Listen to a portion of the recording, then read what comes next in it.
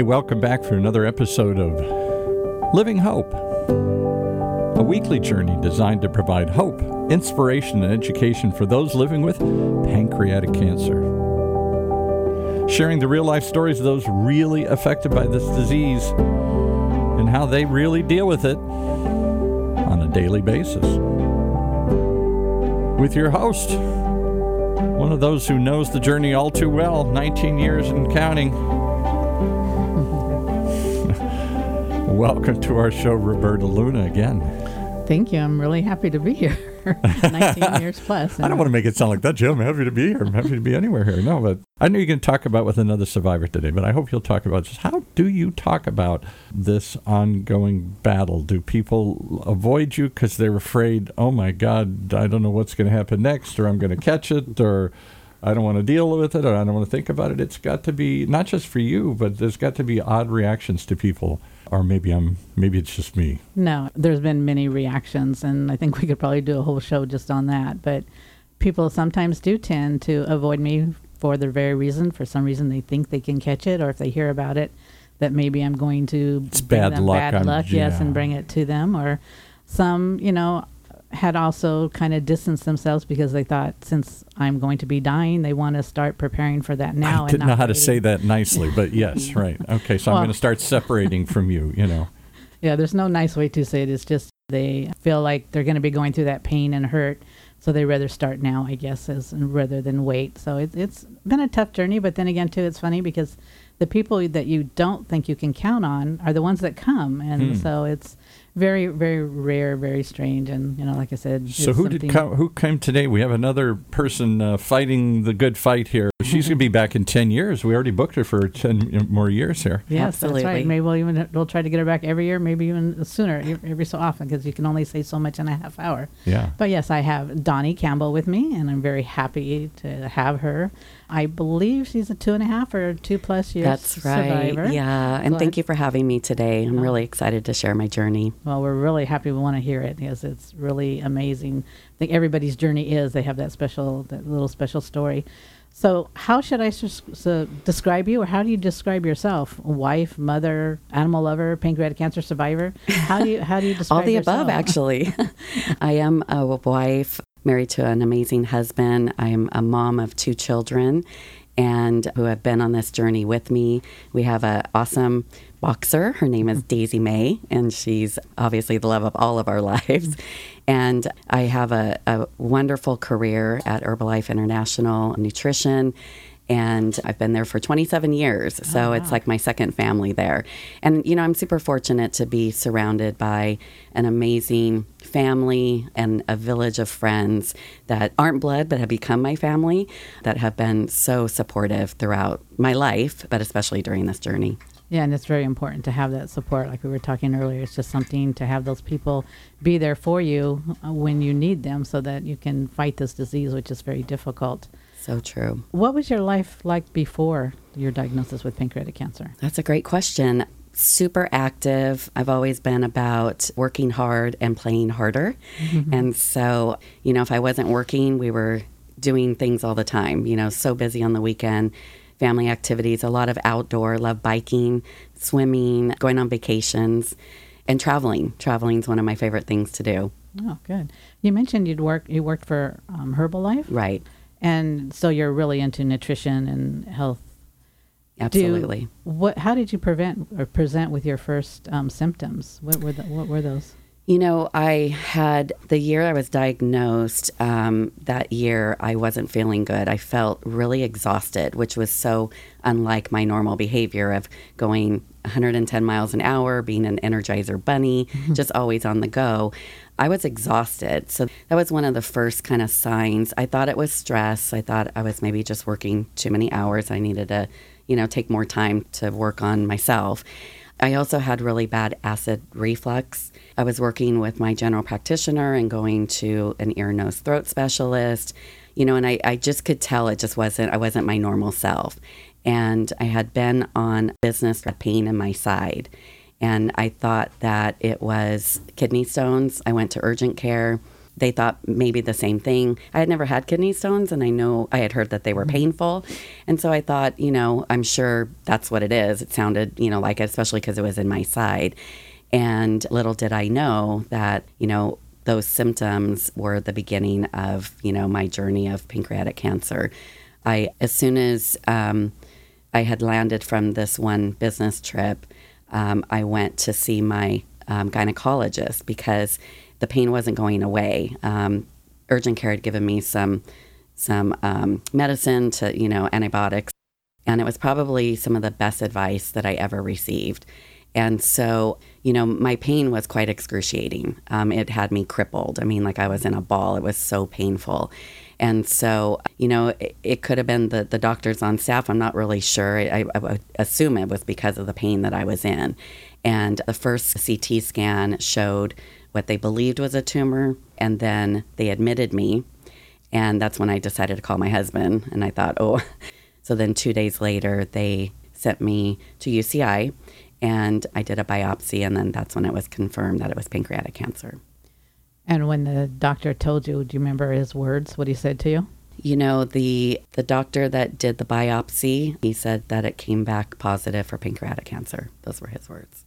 Just positive for pancreatic cancer. Mm-hmm. Did he give you any ideas what to do or where to go from there? No, not the biopsy doctor, but then I went back to the hospital, some of my options that I had. My tumor was located in the middle of my pancreas, and so I was fortunate enough that I was eligible for surgery right away. I ended up on January 2nd of 2019 having a distal pancreectomy and then a splenectomy. Do you know, or can you describe the difference between the surgery you had and what most of us think of when you hear about surgery as the Whipple? I feel that the Whipple seems to me to have harder effects afterwards. I went in chemo 30 days after my surgery, which, according to my surgeon, Dr. Imagawa, was quite, impressive because I was determined to fight this cancer and to give it every oomph that I had to beat it. He was hoping 6 to 8 weeks I would start chemo. I was in there 4 weeks. And my body was exhausted from the surgery and then, starting chemo so quick. I did go through a lot of understanding body from a digestive perspective. Even if I ate, too many greens, I was learning my bowels, basically, Yeah. I mean, I had accidents. I remember, I had an accident in Target and it was horrible. And so I think the patients and the survivors that I've talked to that have had the Whipple, I think that they go through, it took me about 9-12 months of learning, what my triggers were to understand my new digestive. I think it's longer for Whipple patients, in my opinion. I can't speak for them, but I was fortunate that I didn't have to. I could understand and learn the foods to eat, my portion controls, the fatty foods, even the healthy foods. I still have to be very careful in understanding how my digestive is working. Right, how it all works together. Yeah. So they didn't remove the full pancreas, so you're not a diabetic then, correct? No, and I was fortunate on that as well. So obviously I tested for the first 6 months after my surgery, and I was fine. And, for the most part, I eat a pretty healthy and live a pretty healthy, active lifestyle. And so, it was something that we definitely were watching for. They removed 43% of this and the tail, and then my spleen. Wow, that's amazing. And you look terrific. So Thank you. Thank you. I'm really happy to have you here. And I feel really great. Yeah, well, good. It shows. I want to go back a little bit. Like we've always said, this pancreatic cancer doesn't just affect the patient, it also affects the family. How did you go about telling your family what you were dealing with? Obviously my husband was with me every step of the way. It was hard for him. He was Googling pancreatic cancer. And so when you do that, unfortunately, there's more negative than positive. At that time, it was a 9% survival rate. And so, see, I get emotional. Yeah. But, it's like, wow, she's going to die. And so we just had the conversation that, listen, that's not going to happen. And then we, of course, told the kids, and we all kind of locked arms. And then, we slowly told our closest family members and then our closest friends. But this was a time of my life for the first time ever, to focus on me. So it felt good. It felt good to kind of be in control of something I didn't know what I was going to be up against, but I was so ready for the fight, and I needed the strongest family members and friends around me to help me with that battle. Yeah, you do. And it sounds like you definitely had that. And I think a lot of times that's part of the reason why we do survive is the support that we have and our own thoughts about going into, this disease. I thought the same thing after hearing the news. I'm like, no, I'm not going to die. I'm not going to be that statistic. Right. So I think that's a good mindset to have. And I appreciate your honesty. And I know it's difficult, but, it's emotional, and I do appreciate you sharing that with us. It's important for people to hear, because I know getting that diagnosis, you always feel like you're alone, like I'm the only one. And especially when a doctor says nobody survives pancreatic cancer, you're like, where do I go? Who do I reach out to? And what did you do, and how did you reach out, and who did you go to? Were you able to reach out? Did the doctor recommend any place for you to go?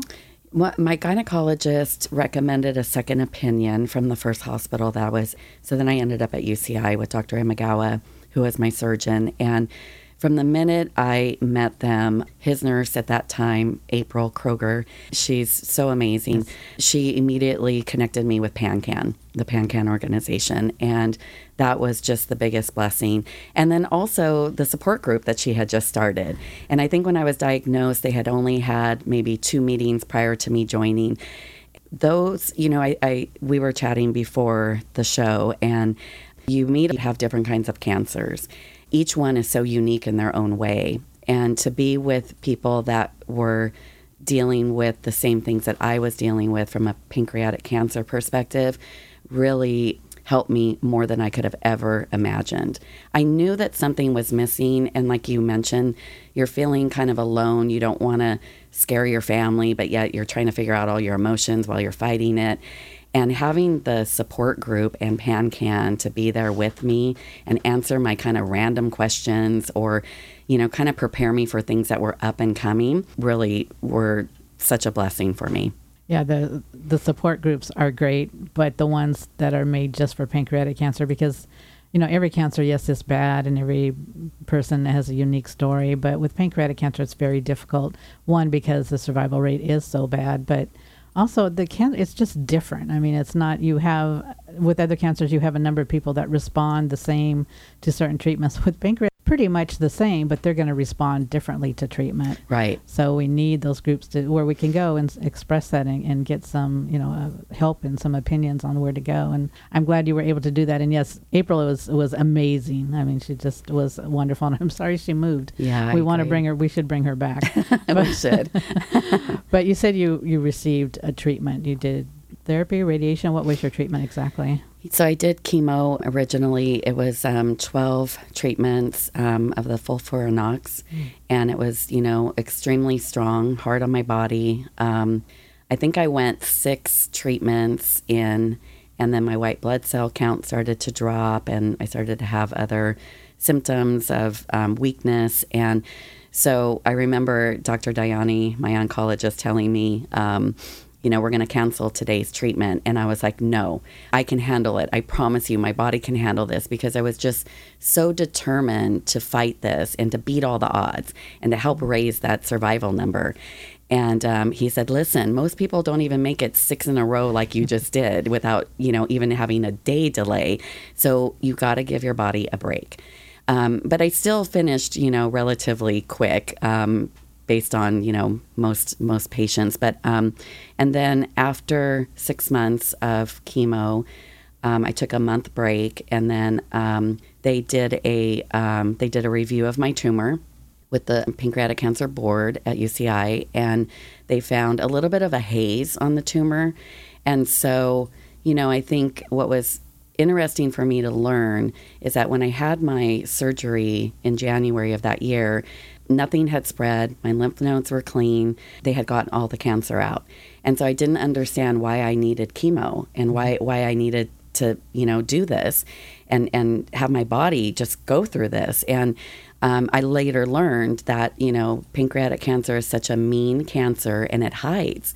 And oftentimes you can't see things in scans. And so this was my insurance to ensure that even though they're saying that they got everything, just in case there's a couple of little guys out there roaming around, that they're going to get them. And then after the chemo, and then they reviewed the tumor, and then they're like, you have to go through radiation. I'm like, really? And then when I realized how important it was for me to do whatever it's going to take to keep this beast away, I will do it.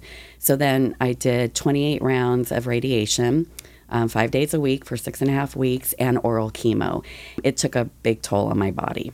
I was really exhausted. So that took me through November of 2019, just about a year after I had been diagnosed. I was done with all my treatment. I think 2 weeks after my last treatments, my scans came back, that I was clean. Amazing. So, That's yeah. amazing. Did you get to ring the bell? Oh, yeah. Yeah. I rang a couple bells, actually. Chemo, radiation. That's for those of you that wonder what we're talking about. When you finish your round of treatments, you get to ring a bell. I haven't been able to ring the bell yet, but I'm looking forward to that day because I really enjoy when I watch somebody do it. Yeah, it's wonderful. It's very emotional. Yeah, it is. Going back and looking at the side effects that you had from your treatment, I'm sure there were side effects. What were they?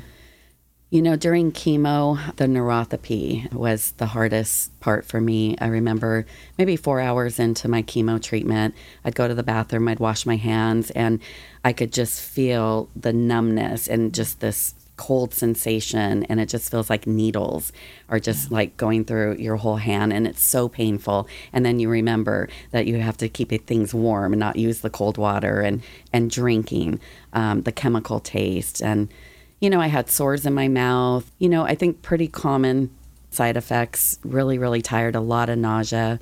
I rested a lot, and I learned from the support groups, and I learned from others that, there are different remedies that you can take and use to help you. But the one thing that I still deal with is my neuropathy. Yeah. So both in my feet and my hands.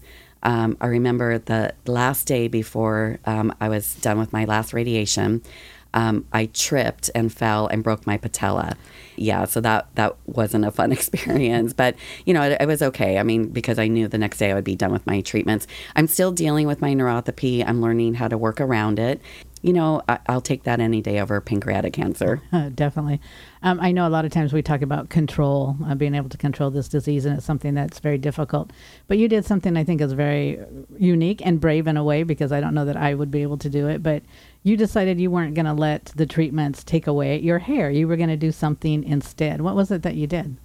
I decided, to sport my bald head, and I started chemo in February and June. By June of that year, I was bald. I didn't know what I would be up against, but my thought and my attitude was, I've got the biggest fight of my life right now ahead of me, and going bald is the least of my problems. And so it's funny, the first time that I didn't wear a hat and I was in a restaurant, I kind of surfed the room and looked at if people were looking at me and what their reaction was. And people would look and smile and then look away. And I'm like, okay, I got this. And I had a friend tell me that it was my confidence that I excluded when I was, oftentimes I would forget that I was bald, actually, because I had so much more things on my mind. Right. So, it's grown back, and it's, it feels good to have hair again, but I kind of did enjoy that time of not having hair and not having to worry about washing it and getting ready quicker than my husband. And it can be nice, especially in the summertime. It can be a little cooler. That's right. You have to find the positives, right? Yeah, you do in everything, and it's difficult because sometimes people don't understand that. But when you're dealing with pancreatic cancer, the devastation, you have to find that little bit of rainbow and go with that. Absolutely. And I think you've done a great job with it. And I know you also have a collection of hats, and you've just been able to really just wear it well. You know? And so I really admire you for that. And if you could give any advice to a caregiver for the person they're helping through this journey, what would you tell them? I think one of the greatest things that we found was our support group, because it was for both the patient and the caregiver. And I think it helped my husband so much with hearing that he wasn't alone in this, because, I think they worry more than us, quite frankly. I mean, we're dealing with our own things with our bodies and not feeling good, but they're worrying about so much more. And so to just hear and know that he wasn't alone was huge for him. So my best advice would be to find a support group. PanCan is another amazing resource. And I think as the patient, remembering that they're going through a lot too is really important, because I couldn't have achieved as much as I did, I don't think, as quickly as I did without him. Yeah, our caregivers are very important. I know I feel the same. I couldn't have gotten through it. Well, I'm almost sad to say I think our time is nearing end, and I want to thank you for coming, but I want to really have you come back because I love the way you dealt with your chemotherapy, your unique way, and I really want to dive into that more. So if we can have you continue and come back another day as a guest, I would love I'd to. really like to talk about what you did, maybe give some inspiration and hope to others how you handled your chemotherapy, because I think it's amazing. So thank you for being here and sharing your journey with us. I know sometimes it can be difficult, but you really are a great inspiration in helping all those out there. So thank you so much. I appreciate it. And thank you so much, Roberta. You are truly my inspiration from the moment I met you. So it's my pleasure to be here. Thank you. I appreciate that. Thank you.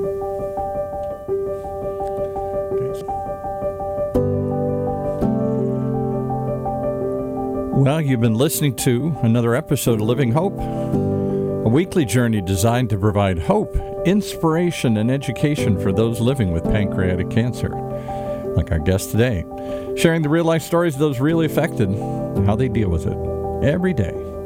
If you'd like to share your story, please contact us. And if you or anyone you know needs help right now, please call Patient Services at 877 and the number 2 PanCan. That's 877-2-PANCAN. Put you in touch with the Pancreatic Cancer Action Network.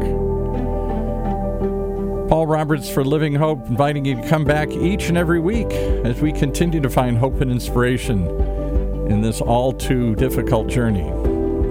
Right here in Orange County's only community radio station, OCTalkRadio.net.